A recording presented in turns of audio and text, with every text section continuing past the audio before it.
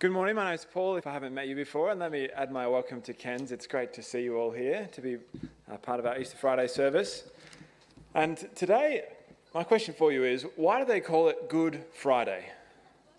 Now, that's not the first half of a joke, that's a legitimate question that actually a lot of people ask. I remember seeing a couple of years ago, that was one of the trending searches on Google. That is to say that of all the things that people use Google for, one of the top ones at the time was asking that question, why do they call it Good Friday? And it's a reasonable question, isn't it? For some people, it's Good Friday just because it's a public holiday, a good long weekend to go camping, spend with family, whatever it is. But I think more likely, the reason people are asking the question is because they understand something of what Good Friday is about. They understand something of the Easter story, but not enough to see why we would call it good. Because at a glance, Good Friday doesn't really sound like a good day at all. We just read through the story. There was lots of wailing. There was crucifixion.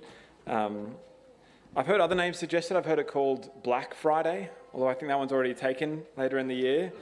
I think Catholics in Germany, I've heard them call it Sorrowful Friday, which might seem more fitting. Because with all that goes on, it looks like a terrible Friday, doesn't it? You'll see, if you've got your sermon notes, if you've got sermon notes for bigger kids, you'll see that your first task is to draw the Good Friday, the terrible Friday. So have a go at that. I'd love to see what you come up with. If you've got the regular sermon notes, you'll see that the first point there is to see that it is a terrible Friday. And so let's have a look at the details of the text. Read with me from verse 26. Back in Luke 23, verse 26 says, "As the soldiers led him away, they seized Simon of Cyrene, who was on his way from the country, and put the cross on him and made him carry it behind Jesus. A large number of people followed him, including women who mourned and wailed for him." If you're picturing that, you can see it, can't you? There's a parade through the streets of Jerusalem with Jesus at the front, until he gets too weak to carry the cross, and it's passed off to a man named Simon of Cyrene. And behind him is a raucous demonstration of deep grief, mourning and wailing loudly as they go. In the passage directly before, Jesus was declared innocent and yet sentenced guilty. It's sentenced to death, and he's sent parading through the town, carrying his cross to the place of execution until he can continue no longer, and the job is passed to Simon of Cyrene. And the crowds that have followed him throughout his ministry continue to follow him, but for them then, it was a devastating moment. Jesus was not only someone they loved and admired, but he was their hope. And their hopes were shattered as defeat became clear to them. And when Jesus turns to them, he has no words of comfort to offer. Devastatingly, he turns to them in verse 28, and he says to them, "Daughters of Jerusalem, do not weep for me. Weep for yourselves and for your children." Instead of having words of comfort for them, he has a warning of what is to come. He says in verse 31, if people do these things when the tree is green, what will happen when it is dry? That is, they are living in a time when they've been given everything they could possibly need spiritually. In the past, they had prophets and forefathers, but now they have Jesus himself. Jesus, Emmanuel, God himself, come to live with humanity as a man. They were living in a time of spiritual abundance, that the tree was green and abundant with life, and they crucified him. And so he says, "Don't weep for me, weep for your children." Why? Well, because this is the kind of the world that they live in, a world that would crucify God's Messiah. They were given everything they needed, and they spurned it. And if that's how they act in a time of abundance, how will they act when it's taken away? It's not a hopeful picture of humanity. And then, as if to punctuate Jesus' point exactly, we see how Jesus is mocked by everyone around. We see all dignity stripped away as the Messiah King is put up on a cross as a display for all to see his powerlessness. That was part of the idea. And the onslaught onslaught of mockery begins. Read with me. He's mocked by the crowds as they pass by. Verse 35, they say, he saved others. Let him save himself if he's God's Messiah. Then verse 36 and 37, the soldiers mock him in a similar vein. If you are the king of the Jews, save yourself. He's even mocked by the criminal crucified alongside him, who says in verse 39, aren't you the Messiah? Save yourself and us. Do you hear what the common thread is there? They all see Jesus hanging on the cross, looking powerless. They've heard stories of Jesus, the Jesus who saves, and the pictures don't seem to add up. And so every one of them calls out to him, if you're really who you say you are, if you're the chosen one, the king, the Messiah, then save yourself. And Luke tells us they're not really expecting him to do it. They're mocking him. They're pointing out how helpless he looks after the huge claims that have been made about him. And so we've seen that this was a terrible Friday, really. It was a terrible day for Jesus' followers as they mourned the loss of a loved one and as their hopes for the future were shattered. It's a terrible day for humanity as it confirms the depth of their sinfulness, their rejection of God. And it's a terrible day for Jesus as all his dignity is stripped away and he's left vulnerable and mocked on the cross. And did you notice throughout that whole interaction, the only words we hear from Jesus as he's being crucified and mocked, did you see them? A bit further up in verse 34, the only thing we hear from him is these: Father, forgive them, for they do not know what they are doing. Isn't that extraordinary? Even with all of his dignity stripped away, Jesus begs for their forgiveness. Humiliated and filled with compassion. I tried to think of an example from my own life of time when I've seen that, of humiliation and compassion going together, but I couldn't think of one. They're not normally two emotions that go together naturally. And when we're humiliated, we tend to either shut down and shut out or to arc back and fight. But for Jesus, isn't his reaction extraordinary? Unjustly sentenced, put to death on a cross, mocked and scorned, and yet he says, Father, forgive them, for they do not know what they are doing. And so why do we call it Good Friday? It's a day that was deeply sorrowful, completely unjust and humiliating, but it was a Good Friday because God's mercy is on display.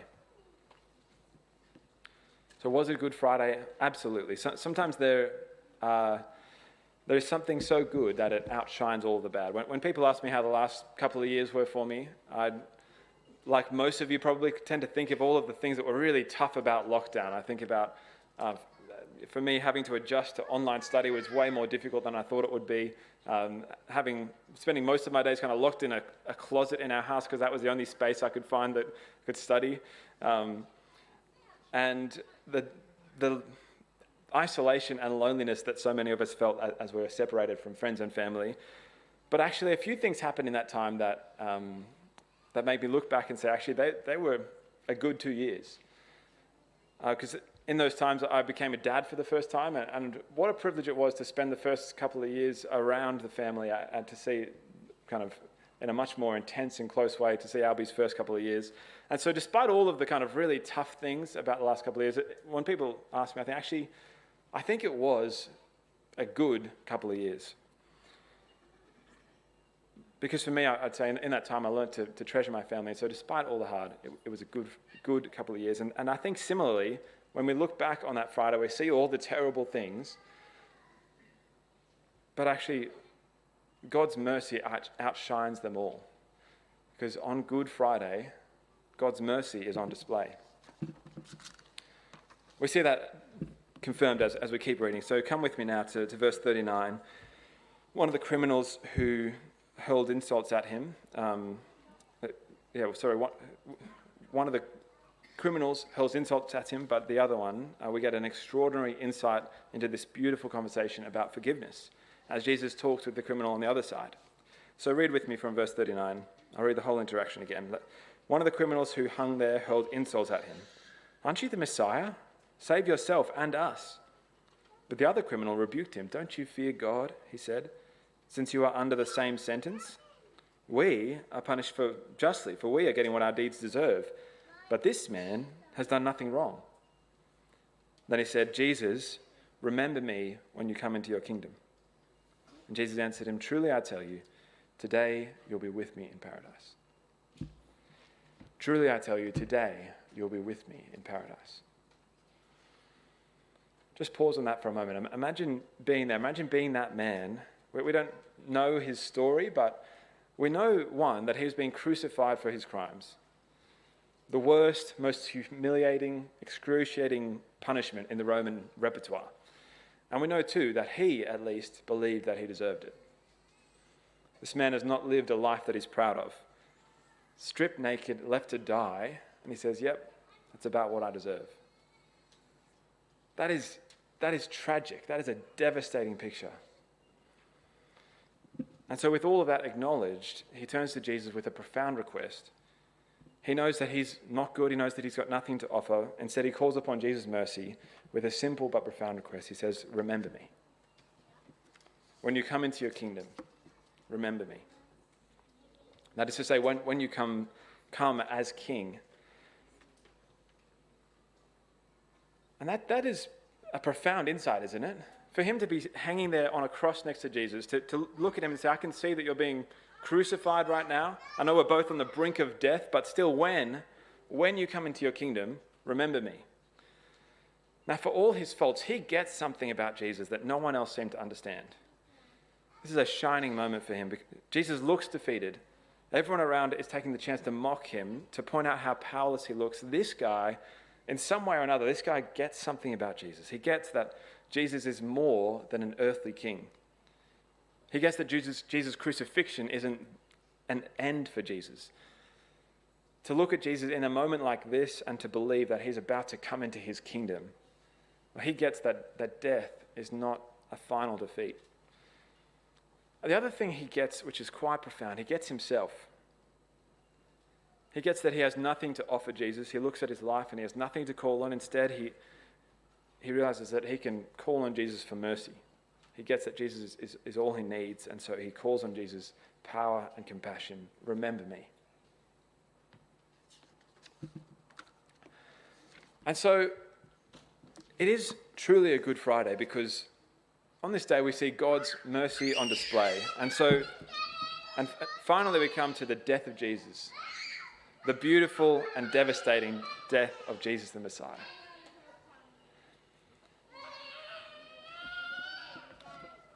In Jesus' death, we see that God's mercy is not only on display, but actually God's mercy is achieved. There are a couple of things that show us this. So read with me again. We see that this is much bigger than it looks. What happens looks very unimpressive from a worldly perspective. Jesus hanging on a cross, almost out of breath. But verse 44 shows us that it's something much bigger than it looks. So in verse 44, it says, "It was now about noon, and darkness came over the whole land until 3 p.m, for the sun stopped shining." It's that the whole sky turns dark, that the whole cosmos shifts as God works to show us that this is something much bigger than it looks. And then, in verse 45, "And the curtain of the temple was torn in two." The curtain in the temple was the one place that divided humanity from God's presence. Everything inside the most holy place is where God dwelt, and everything outside is where humanity dwelt. And they almost never could meet because humanity's sinfulness made God unapproachable in his perfect holiness and inapproachable light. Sin was an impassable barrier. And so as the curtain tears, it represents the breaking down of the barrier between God and man. Sin is no longer the barrier that it once was because Jesus takes upon himself the weight of the world's sin. I sometimes think of a three-headed dog named Fluffy. Does anyone know who I'm talking about? This is Harry Potter, and Fluffy was the impassable barrier for them to get from where they were to where they needed to be. Or if that's not your thing, the doors of Durin that stopped Frodo and the Fellowship from passing through the Misty Mountains. Or if that's not your thing, well then think of any story, really. Any kind of epic story usually has some kind of big barrier that they need to overcome, something that is insurmountable and they have to find their way around it. Well, in the story of Israel, in the history of Israel, throughout the Old Testament, the barrier for them between where they were and where they wanted to be was the curtain. It was a huge, finely woven curtain of blue and purple and scarlet, which reminded God's people that they could not simply approach God, that God was holy and they were sinful.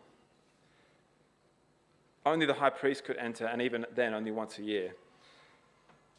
The curtain was the big barrier between them and God, because the curtain represented their sin and their imperfection against God's perfect holiness. And so we see here that Jesus' death is no accident. The whole tone shifts when we get to the death of Jesus here. Up until this point, all of these things have been happening to Jesus. He's been paraded through the streets. He's been crucified. He's been mocked. But now as we zoom in on Jesus, we see so clearly that he is in command of the situation. As the whole sky turns dark, the curtain tears in two, and he calls out in a loud voice, "Into your hands I commit my spirit." And when he had said this, he breathed his last. The weight of sin is taken upon himself, the barrier torn down, so that anyone who puts their trust in him might be saved. And then as we conclude, we're given 3 different reactions to Jesus' death, and we're invited to consider our own. It seems to move in concentric circles, from the centurion beside the cross in verse 47, who, despite knowing nothing of Jesus really, he still concludes, just from watching his death, surely this was a righteous man. To the crowds who had followed Jesus and who beat their breast and walk away. That is, they acknowledge the terribleness of the situation, and they see that nothing can be done, and so they go on their way. And then finally, to Jesus' closest, to his followers and the women who are with him. But they're not really the ones who get it either. They stand at a distance watching, and as if there's still so much to process. And we see as the story goes on that they didn't really understand what was going on. They had such high hopes for Jesus, and they didn't know what to make of this. So they stand at a distance and they watch. And I think we're given this kind of array of different reactions in order to invite us own to consider what is our own reaction to Jesus. So just to finish, I'd like to ask you, what is your reaction to the story of Good Friday? We've seen that on the one hand, it was a terrible Friday, devastating for his followers, emblematic of the evil in our world, and humiliating for Jesus. And yet in all that, we've seen Jesus hyper-focused on forgiveness, on mercy. He begs mercy for those who wronged him. He promises mercy to the criminal next to him, and he achieves mercy by breaking down the barrier between God and humanity, as he takes the weight of humanity's sin on himself, so that anyone who trusts in Jesus might be saved. But what's your reaction as you hear that story? You might, on the one hand, like the crowds, acknowledge the terribleness of the situation, come to an event like this and say, yeah, what a great thing Jesus has done for us, and then move on with your life, beat your breast and move along. Or you might be more like the criminal on the cross who feels like they have nothing to give and can lean on Jesus for mercy. I'm not sure what your reaction to the Good Friday story might be, but if I could be so bold, I'd like to recommend a reaction of my own. Actually, not my own. The book of Hebrews gives us 3. It says that since the barrier has been broken down, there's 3 things that we should do in response. Now that the curtain has been torn in two, it says, therefore, let us draw near to God. That's the first thing. That is, if our faith is in Jesus, if we have confidence that our consciences are cleansed by his blood, then we can approach God freely and confidently. Come to him in prayer. Lean on him for wisdom as you read his word. Draw near to God. That's the first thing that Hebrews tells us. Second, it says, let us hold unswervingly to the hope that we profess. That is to say, if Jesus really died for our sake in our place, then there's no room for half-heartedness. So stand firm. Let nothing move you. Hold on to with all your strength, because that is a precious thing worth holding on to. And then the third, it says, let us consider how we may spur one another on. That is to say, keep coming along to church, keep meeting with other Christians, and think hard, not just about what you might get out of that, but think hard about how you might be able to encourage them, to spur them on to love those around them more, to spur them on to love God more deeply, to spur them on to good deeds in their life. That's where Hebrews takes it. If you want to think more about that, I'd encourage you to read that in your own time. It's Hebrews 10, verse 19 to 25, if you want to look it up. It's Hebrews 10, verse 19 to 25. But for now, would you join me as I close in prayer? Merciful Father, you are filled with compassion and you are so gracious. We come to you knowing that, like the criminal on the cross, we have nothing to offer you. And so we thank you that in Jesus, the barrier was broken down, that sin was defeated, and we can approach you freely now in prayer. We pray that you would help us to trust in you wholeheartedly, to draw near to you with a sincere heart and full assurance, to stand firm and to hold unswervingly to the hope that we profess, and that we would be people who lift one another up, to spur one another up on to love and good deeds. And we pray all of this leaning not on our goodness or our godliness, but on Jesus' final work on the cross to bring us to you. We pray all this in your name. Amen.